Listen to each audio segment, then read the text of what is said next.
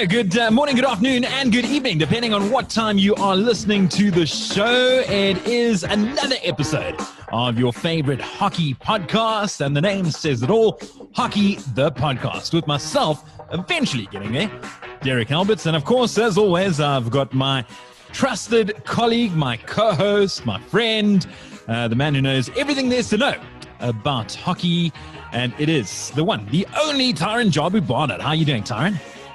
Derek, good afternoon to you. It is afternoon while we're recording.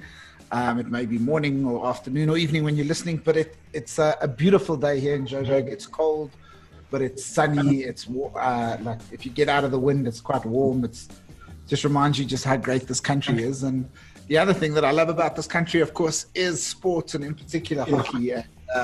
What a great opportunity to chat about the game again today. Yeah, it's been a really cool day. I'm glad that you started off with that. I mean, we've been moaning about the weather of late. A different set of circumstances this time around. It's still rather chilly, though, but the sun is out, and Joburg really has enjoyed some glorious sun over the last couple of days. Fortunately, the temperature has been still fairly low, so I don't recommend going swimming just yet. But, yeah, who knows? Maybe that's just around the corner. I do love swimming.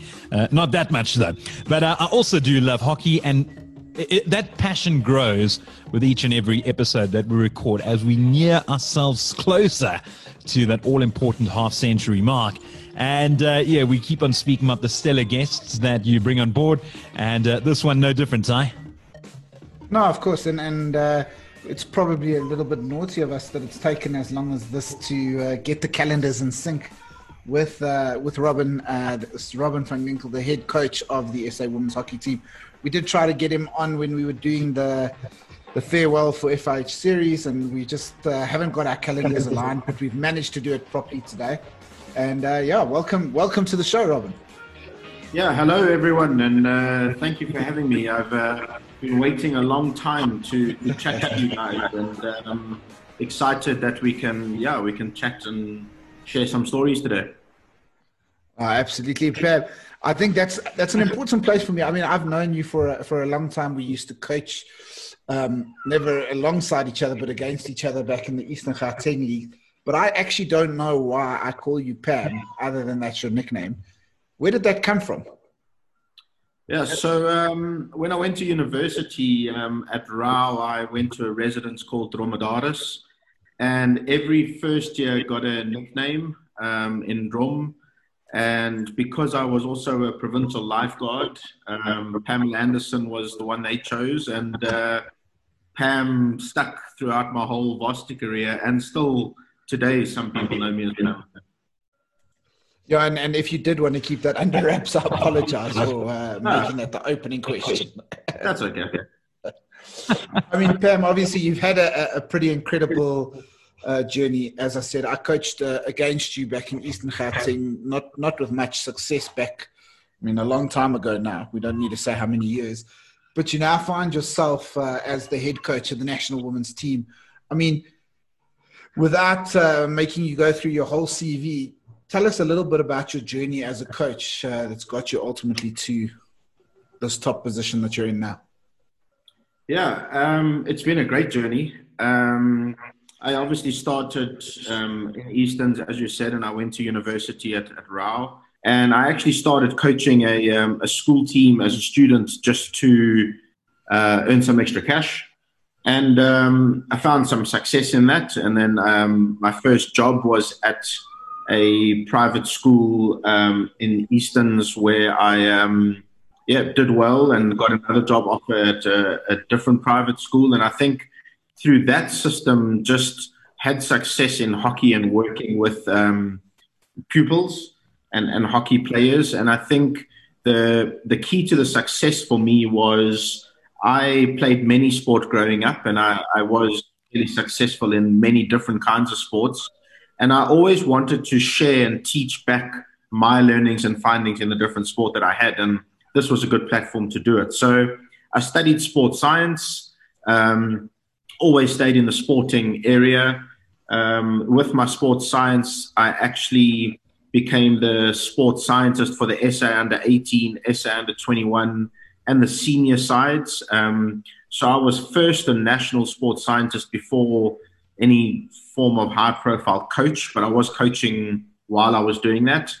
And kind of the two just gelled where I got some breaks as either a sports scientist or a coach, got to work with provincial teams and then national teams, and then some international offers like the Indian Hockey League. I went 3 times to that, worked with Austria. I helped Paul Revington in Ireland and Malaysia. So just as a sports scientist and as a hockey coach, I was exposed to so much hockey, and then obviously having a bit of a recipe and being successful in that, I find myself now as a national coach. I mean, geez, you've listed a wide range of achievements and positions that you've held in the hockey world, and even more so, as you mentioned, first and foremost, you're the sports scientist. But I mean, what would you highlight as your crowning glory, so to speak? And I know it must be tough to choose, given what you have managed to achieve. But before signing on with South Africa. Yeah, I think the Indian Hockey League, I'm hoping all the listeners know what that's about, but it's like IPL cricket. It's exactly the same. So each team has an owner, there's a budget, you bid your team, you have 10 Indians and 10 internationals, and then you play a tournament with the world's best players. And I went there as an assistant coach / sports scientist, and we won that. And I think to win something as prestigious as that was definitely a highlight, but then also, I would say, put me on the map internationally, because other offers came from that as well once I had achieved that. And of course, you can list the fact that you have been one of the few invited guests on Hockey the Podcast. Yeah, exactly. This is onto the CV straight away. So how has, Robin, lockdown, I mean, we're chatting to you now towards the end of lockdown, and I use this phrase quite a lot, talking about seeing the light at the end of the tunnel. And I mean, I think I've been using it a hell of a lot, and it really hasn't quite materialized. I think this time around, though, we do feel quite optimistic that it's coming to an end. That being said, though, as things near themselves towards the end, we have stories like what happened, say, for instance, in Serbia and Croatia with regards to the tennis. Then we've got a lot more cases of COVID popping up. We had the Pakistani cricket side getting COVID, then miraculously 10 of them said no, they didn't actually have it. So we do have these bad stories popping up as sports starts to come back to life, so to speak. So, I mean, has it been extremely tough for you? How have you managed to cope? Being cooped up indoors, not being able to hold a hockey stick or instruct someone else how to? Yeah, I think the toughest part really was, just before the lockdown, we were still going to the Olympics. And while we were doing all our preparation and getting ready for an Olympic Games, which we should have flown out already to it, that uncertainty and then the Olympics being cancelled, I think the lockdown's been interesting because all the effort and energy that everyone, including the players and the staff, put in to then be told, look, and luckily it wasn't cancelled, so it's great news that potentially it's a year later.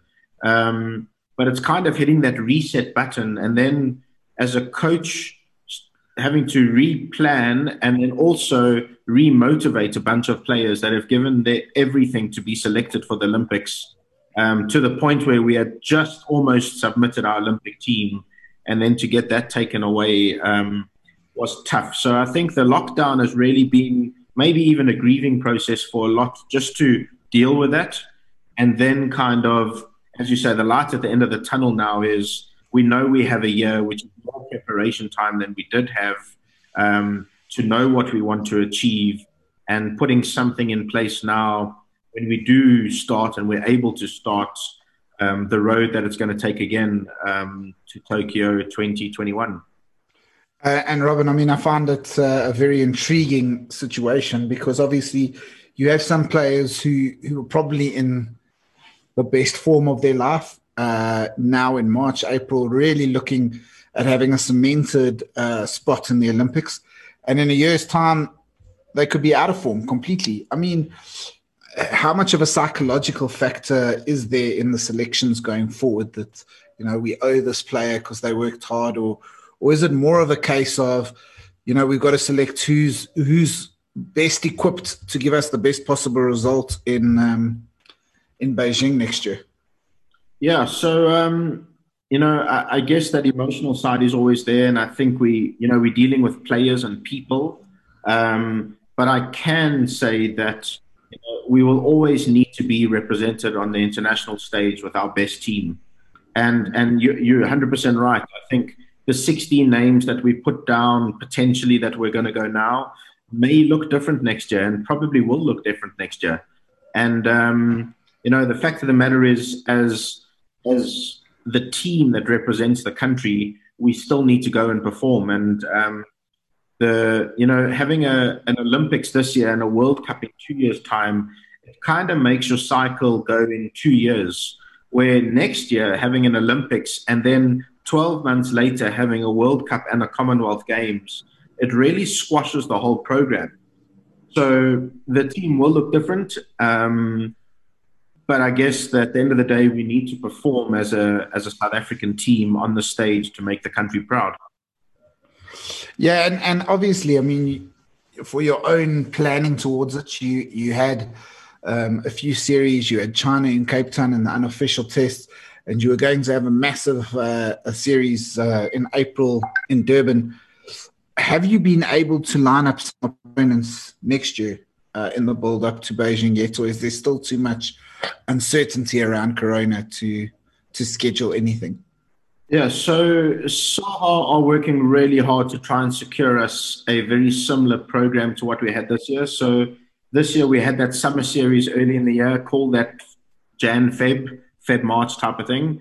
And then we played China, and then we were going to play that Durban series. So there are countries that are interested in coming back to South Africa, and I think it might not be the exact same teams, but I think the lineup of having a good summer series and then kind of another tournament pre-Olympics in South Africa due to financial reasons makes a lot of sense for us. There is an appetite from the overseas teams, but as you say, there's still a little bit of unknown whether we can travel, how do we travel, what are the quarantine, the rules behind it. So I still think we're a little far out, but rest assured we are planning, and we're making sure that as soon as we can play some international competition, we do.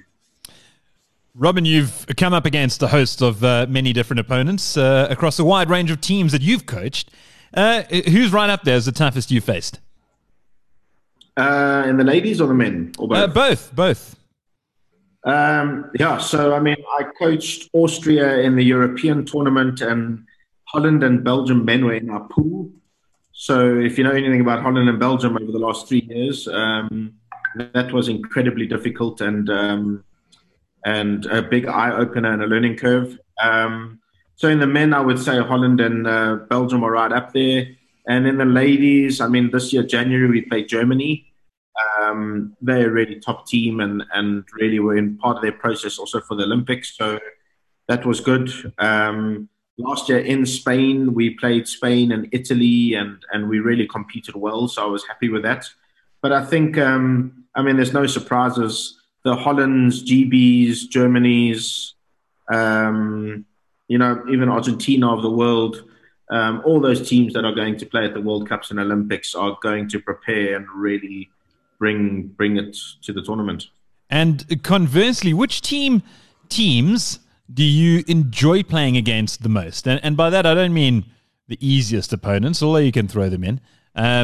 But opponents that you really respect, and you can tell that the respect is mutual. And despite the result, you're able to get along with them afterwards and prior. Yeah, so it's been interesting. I mean, I've only been a coach since last year, November. So it hasn't. The year before. So it hasn't been a long period that I've played many international games, but definitely what's come through is that more countries are interested to play the SA ladies side. And I think we bring a physicality to the game that some of and I'm going to call them pretty technical countries. They play beautiful hockey and really technically sound, but like the countries that play rugby just have this presence of being rough and tough and hard. So we like playing those games. And, you know, like Ireland, England, pretty much the countries with rugby. I know it sounds silly, but they have a different mindset. Australia, New Zealand, we have a different mindset to the European countries like Spain and Holland and Germany that don't have that. So if you're asking my enjoyment factor, I love the physicality and the hard games of the Australia, the New Zealand, the Argentina, the Ireland, the England. But if you want a good hockey lesson every now and then, the European countries are probably way up there. That is an amazing assertion regarding the rugby link. I mean, do you think it's a direct result of rugby being in these countries, or do you think it's just mere coincidence? I mean, have you been able to speak to them and say, are you guys aggressive because of rugby? Yeah, I don't know if it's because of rugby, but it's having sport in your country that is physical. So if I had to mention to you to like Holland, name their top sport. I mean, it's football, ice skating, cricket, and hockey. You know, there's none of that physical, like big sports. And if you look at the Americas, the Australias, Aussie rules, and so I wouldn't say it's only rugby, but definitely, you know, ice hockey is physical. And I think the countries that grow up and watch a lot and experience that kind of game, it's just in you to be that kind of competitive nature. I tell you what, I watched a documentary. The Italians aren't renowned as a powerhouse hockey side by any means, but I watched a documentary a couple of days ago. And what is this sport called? I'm actually there we go. So they've got this event in Florence, in Italy, and it's called Calcio Fiorentino. I don't know if you've heard of it. I don't know, Ty, if you've heard of it at all. No. I think if it's the one that didn't someone mention it on one of our WhatsApp groups? I think they may have, but if you talk about an aggressive sport, it amazes me that Italy haven't done even better than they have in rugby. Arguably the most aggressive sport I've ever witnessed in my life. So this event happens twice a year, and it takes place in Florence. And what happens is it's between the four major areas in Florence, and it's divided up into 4 teams. And what happens is, in the area that you're born in, you represent that area for life. And they play. The 4 teams get together and they play semi-finals, and it takes place over 50 minutes in this field. There's 27 players per team, and majority of the players have to fight each other. So it's like a combination of rugby and boxing. So you've got to get the ball right to the other end. But while they do that, you've got these guys who are literally fighting each other, and it's no holds barred. But then once you hit the ground, then that player can't get up. So he's just got to stay. And it's just non-stop fighting until the ball goes over the line, and then they restart.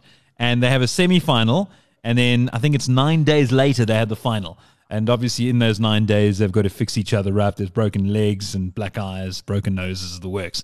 And they said it's very, very rare where the 27 that started in the semi-final will all be ready by the time the final comes along. And because it's so violent, it gets played twice a year. So who knows, maybe in a couple of years' time, this might boil over into increasing the Italian hockey side's physicality, but it is an amazing sport to witness. Yeah, that's interesting. All yours, Ty. Sorry to break away with that brief history lesson. No. We can open up another podcast. I mean, we've already discussed a few options before. I wanted to ask you, Robin. I mean, obviously, national team coach. You mentioned playing against the Europeans and stuff, but actually, how hard is it to motivate the team? I mean, you won the African Cup last year, but in truth, the African Cup, you know, I'm not one to ever agree with Sascock, but it's not the greatest tournament in the world, and the games, some of the games are fairly easy. It's hard to get out of first gear even, but how much of a challenge is that to motivate your team to, really raise the intensity, raise the what's the word? The focus when they are playing against the African counterparts, as opposed to the Italians and the Spanish and the top nations in the world? Yeah. So for me as coach, I think every international game is just as important as any other. And it's very different playing the different types of games. So yes, Africa hockey is maybe different and not seen as higher profile, but playing those games are not easy because it's a different brand and style that they bring completely to the field. So we also learn as a team when you are on top and you're expected to win, that brings you a very different pressure than being the underdog. So there's two very different sides. When we competing at international stage, and I'll say like Olympics, we are definitely the underdogs. We are the worst ranked team there or the lowest ranked team there.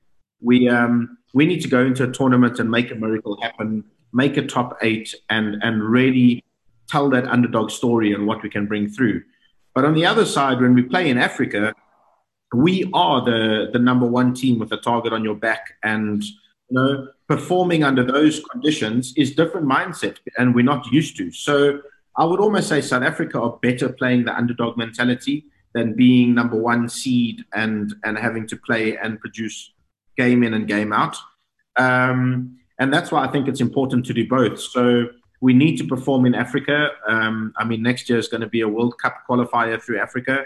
So really important to play that and understand that and go in with a different mindset. And then when you go into the world stage, like we did in Spain last year, it's losing that fear and playing to our capability and knowing that we can compete with most of the teams in the world, if not all. And that's probably the difference between the two. Yeah, absolutely. And look, I was fortunate enough to be in Stellenbosch, and it was also clear that we were playing at that point of time a little bit under a cloud, because as much as there was hope and we have the right, and according to the Olympic charts, we should be going to the Olympics, we weren't sure at that point that winning African Cup would be sufficient to get us to the Olympic Games. Obviously, subsequent to that, not before, it was confirmed that we would be going.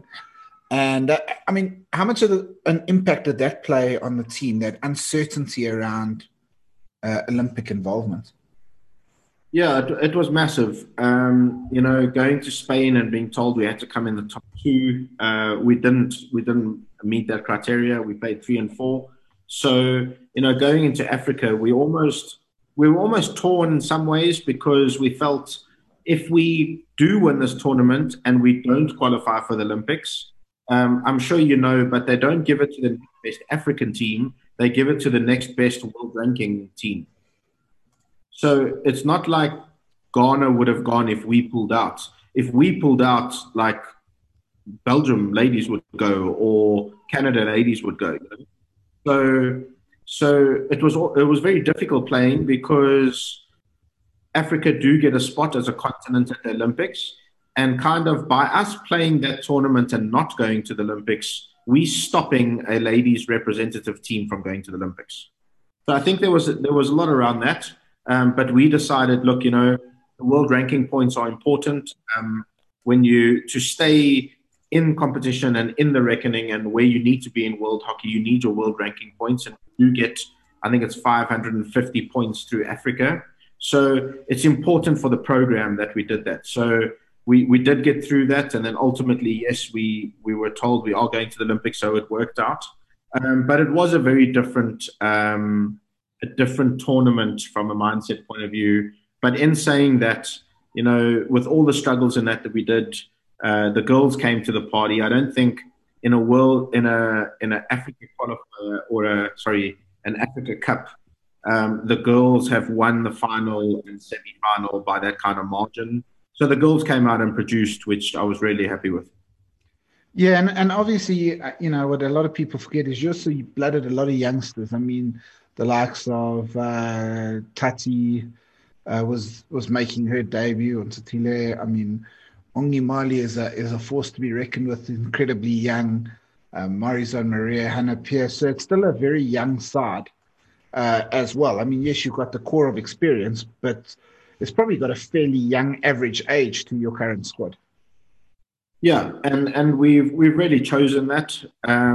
What we've tried to say is, over the 3-year cycle now, with the World Cup and Commonwealth Games coming up, we want a big majority of that team to be the core. So yes, there's some, I'm going to call them older girls, maybe more experienced girls within the team, but definitely we have a really good balance with. I almost want to say when I'm finished coaching, the coach that takes over is going to have really good depth and a really good platform to continue this journey and not have 12 girls retire and then, you start from scratch again. So yeah. I love the idea of blooding some of the youngsters through. For December, we are going to announce an SAA team, which is something new for the ladies' side. I know the men did it last year. And we're going to have an SAA series versus the national team series. And again, it's just part of that process on bringing players through the system. Look, I absolutely love the concept of an SAA team. Gareth did take it through us as well when he chatted to us. I mean, we've got a wonderful pool of talent that, actually a game between SA and SAA could be an absolutely thrilling and exciting game. Robin, you were also obviously previously the under-21 coach. How much of a benefit has that been coming through to the senior squad and already having seen the younger players in performance and at the level that they can perform at? Yeah, I mean, even before the under-21s, I was the S under-18 coach. So I was the S under-18 coach. Then we played against, that series you have against Australia. And Hannah Pearce and Sandy Tabata and Tegan and Casey Dean and all those girls were in my S under-18 side. And then I became the national under-21 coach. And that was the PHL where we had the Daisies and, KP was in that team. And I've had really good continuation. Shanae Maddox and Kirsty Adams, they've all come through my under-18s, into under-21s, and now available for the national side. And knowing these players and knowing the depth that's coming through is probably what excited me most about becoming the coach, because I knew that not only are the current squad, but I knew what we've got coming through. And if we can nurture it properly, I do believe that South Africa will consistently be a top 10 team in the world. Robin, other youngsters that maybe we don't know about coming through the ranks? Sure. I can imagine the list is long. Just in terms of ones that really, really stand out that we can keep tabs on for the near future. Again, it's difficult to mention names. But I look at some of the youngsters coming through in Lenice Moraes, under 21 team, and it excites me because they are fast, they fit, they fearless. The generation of the youth nowadays, I mean, they're fearless and they get out there and play. But I mean, if I have to look in my team at the moment, I think I've still got a core of under 21 players. I mean, Tati Zulu and Bianca Wood. I mean, I know you know these names and they're almost household, but it's ridiculous that they're 18, 19 years old. Hannah Pearce coming through, Sandy Tabata, Tegan Fourie. I mean, they're all 21 years old and they are exceptionally gifted hockey players that are coming through the system. Yeah, they certainly are. I mean, we've had, we know Tegan Fourie quite well. She's actually been a guest of ours on the online sports quiz that we've been hosting over the last couple of months. And I know we've chatted to you about it, and you'll certainly be a guest in the near future. But, that certainly occupied our time during the lockdown. And you've really gone from strength to strength also during the lockdown with regards to your online coaching platform. Yeah. There was probably a group of us, and we decided that, as all the coaches in the country can't be out on the field coaching, let's create an online platform where really coaches should share knowledge. And I think one of the downfalls in South Africa, and it's probably not only hockey, but in South African sport, is that we think knowledge is power. So if I've got the power and I've got the knowledge, then you know what, you're not going to succeed on the other side. And I really want to break that mold. That's probably a dream of mine, is to let's share more and make South Africa as a nation better rather than protecting my own small environment. So in saying that, we launched a company and websites and platform called Run the Game. And we got coaches from all around the country to sign up. We've run 2 webinars a week and then 2 workshops linked to the topic of the webinar. And we've had engagement from over 480 coaches around South Africa. It's been a really good way in this time where we have to rely on technology and to kill our time to really just develop as coaches and spend the time that we wouldn't necessarily have doing research and understanding more about the game. So, yeah, if 500 coaches in South Africa have learned something and can go and coach I want to say athletes, but their hockey players in a different way, then I think that's a really successful use of our 8 weeks that we've had. 500. And you can couple. Oh, sorry. Yeah, sorry. No, I was just going to say 500 is an astounding amount. I mean, you must have been blown away by the reaction, no doubt the feedback as well. And was it difficult to convert what you know from a physical sense onto the digital realm? No, it wasn't too difficult because I think as coaches on our level, we used to doing the video analysis and we used to doing presentations, for your teams. But that's really a foreign concept for school coaches. They don't have the luxury of doing video analysis and team talks and long, and really understanding. So, hockey really is broken into technical and tactical. And I think while the technical stuff happens on the field, I think this has been a good opportunity for coaches to tactically improve their game and understanding how different nations in the world play, how different structures work. And that's been really exciting that the coaches have learned more tactically about the game of hockey.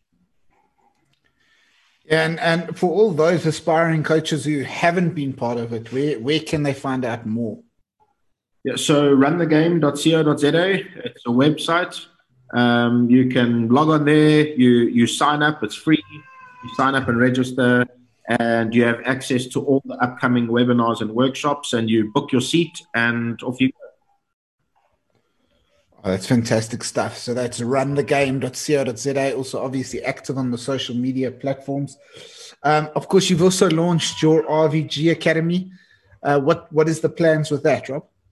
Yeah, so that's the other side of it. As I said, there's the tactical side, and I wanted to improve coaches. And then the RVG Academy really, another thing that I wanted to try and marry is my sports science background with hockey coaching. So what I find, especially at school level, is that hockey players burn out, they get injured, they get returned back to sport too early. So really the RVG Academy, again, you can look on the website, but it's aimed at the holistic approach of a hockey player. So if you go onto the RVG Academy, you will find mental strength sessions, you will find physical conditioning, you can get rehab, you find your nutrition and your diet, and then there's also the ability to improve your hockey skills with coaching sessions. So the RVG Academy is to take a hockey player and look after their career and not only look after the immediate need. And we injure and we lose a lot of players along the way. And one of the cool things, the other cool things that I've seen on the RVG Academy that you guys are doing is the SA Women's Hockey Show, hosted by skipper Erin Hunter. I think we're about 4 episodes out. What is the thought behind this? Yeah, so it's weird how the world evolves because of this lockdown. But it was also a way, the players can't train at the moment. They are finding themselves with a little bit of time on their hands. And the brainchild was, because of Run the Game and the RVG Academy, we have the platform to host webinars and shows. So we gave the players an opportunity to run what we call the Soar Show. and really there's a different theme, and we have 4 players per episode, and it's to get to know the inside of the team that you would never really see because you don't have that opportunity. So we've had a couple great themes. We spoke about the Olympics. We've spoken about returning from injuries and dealing with the injuries. And it's been, it's been great for the players to take initiative, run a show by Erin, who's doing a phenomenal job as a host. And then all the proceeds of that show go back into the ladies team as well. And when is there another one planned soon? Yeah, so it's every second Wednesday. We at 5:00 there's a show. Wonderful Awesome initiative. So you can check that out on RVG Academy. Is it .co.za? No, .com. .com. So rvgacademy.com. Check out the SA Women's Hockey Show. Of course, you can also follow RVG Academy on all the social media. There was some great Instagram and TikTok videos going around. In fact, Derek and I actually spoke to Lisa that as soon as I can, I'm going to also flick the ball over a pool and catch it. But it may take me a few more takes than it did take her. It did take her a good couple. So you've got some in the bag, but I can guarantee you that if Lisa did it in 30 takes, it's going to take the normal person a lot longer. Yeah, my plan is to probably use my son's little blow-up pool because that's the only way. Good the idea. Only way I'm not going to fall in the water. Lovely. Robin, great initiative. And like you said, it has been amazing to see how people have managed to adapt during this lockdown. And we've realized what we're capable of. And as I say, I mean, a common South African expression with the boere maak 'n plan. And certainly that has been the case. We've had to make plans and changes and adapt. And congratulations on doing exactly that. What does the future hold for Robin van Ginkel over the next couple of years? I know, obviously, you are committed to the SA side for the forthcoming years, but I mean, you speak about the sports science side of things. You want to adapt that more into coaching. You've also got Game On with the RVG Academy. You've also got your online platform now. I mean, geez, you've got a lot of eggs in one basket that you're having to juggle at the moment. Yeah, I do, but they're all fairly closely related. And I guess when you ask what the future holds, something we haven't spoken about and what's really important is all these other little things are kind of on the side, and, you know, it's a passion.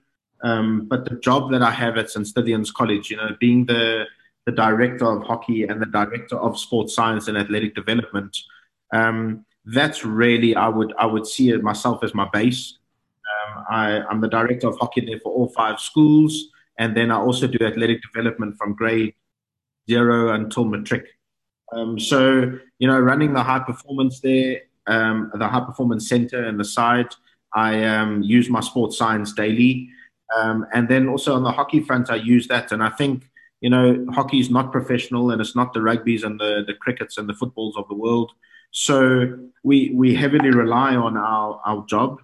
And St. Stithians has given me the ability to start these other things on the side because they support and back me as the national coach and as a hockey coach. So it goes hand in hand.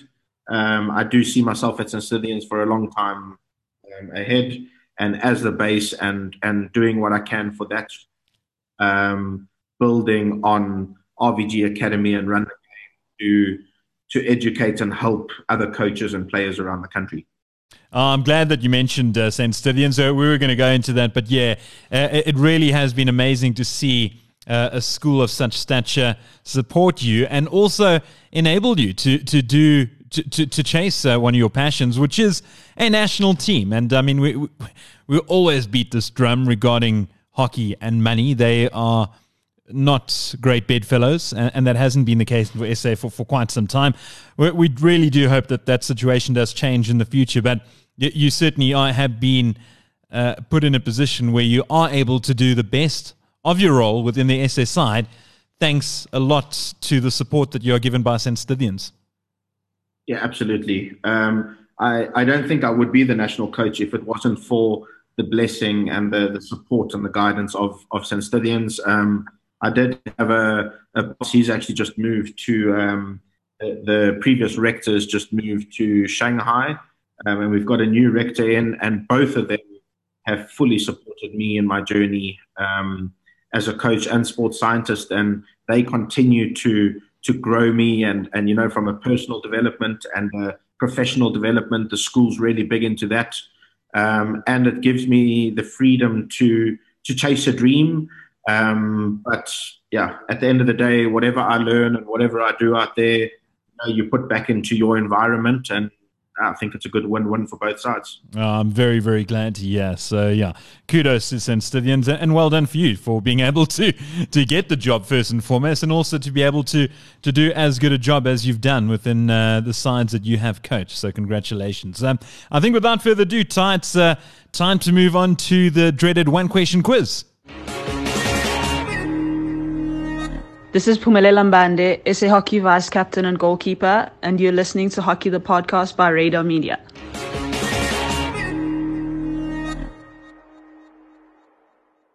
You say dreaded, but after Sihle got it right last week, I think we're now sitting at a 30% pass rate.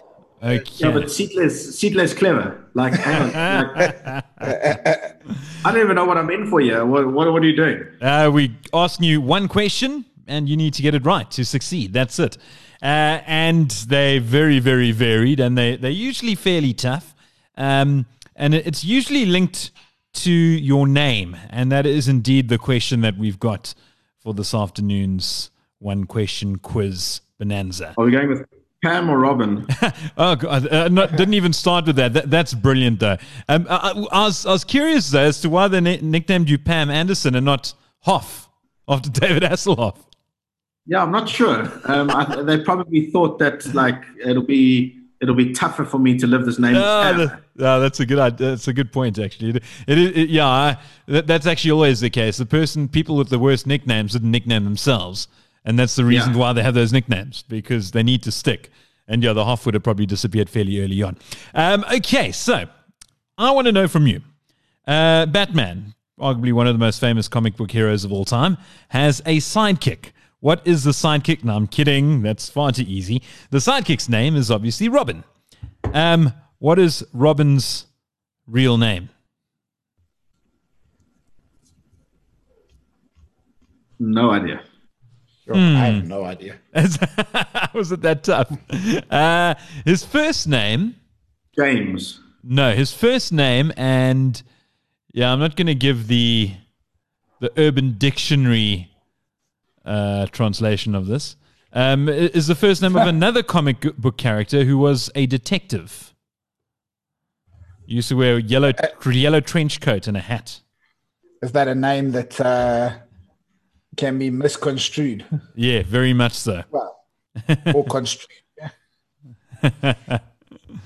And the comes to mind, but it's not him. And the surname, the first half of the surname is a color.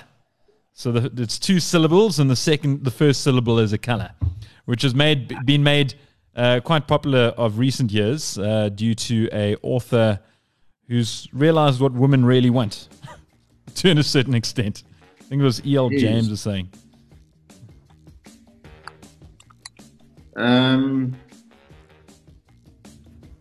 Author was E.L. James. Yeah, that was the author. So, okay, I'm going to put you out of your misery. The first name was Dick, and I was looking at Dick Tracy for another clue. And then the book that I was mentioning was 50 Shades of Grey, so that's the color grey. So the guy's name is Dick Grayson, who went on to become Robin, who teamed up with Bruce Wayne, who was otherwise known as Batman. Oh, I can see why they changed his name to Robin, because Dick wouldn't have worked on the exactly on the big screen. But Robin, it's been fantastic chatting to you, man. Yeah, thank you. Always great chatting, and thank you for this platform. Share more around the game of hockey. No, it's been an absolute pleasure. Anything from your side, Ty? Yeah, no, I just wanted to say, thanks, Pam. It's been a very cool journey, and thanks for always keeping me updated on what's going on and letting me know what's happening in the world of hockey, so that I'm able to tell the story. Obviously, good luck for the year ahead. And I hope that the corona fears and safety manages to clear up so that you guys are able to get back on the turf, both from a St. Stithians point of view and from a national team point of view. And we go from there. Yeah, thank you very much, guys. Thanks for all you do. Absolute pleasure. Cheers, Robin. Have a great afternoon, and we'll chat to you soon. Cool, Ty. Yeah, what a great guy. And geez, what an outstanding list of achievements. Yeah, wonderful career. He's done really well to progress to the top. He's taken his opportunities, and he's been a good ambassador for the sport of hockey. Yeah, he certainly has. And that wraps up yet another outstanding guest that you have introduced us to. And we're edging our way closer to that 50 mark. Yeah, I'm ready to raise my stick and hear the adoring fans cheer and offer tissues for all those that are crying because they're happy tears. And I'm getting very ahead of myself. So to all three listeners, we love you and we look forward. Thanks, Ma.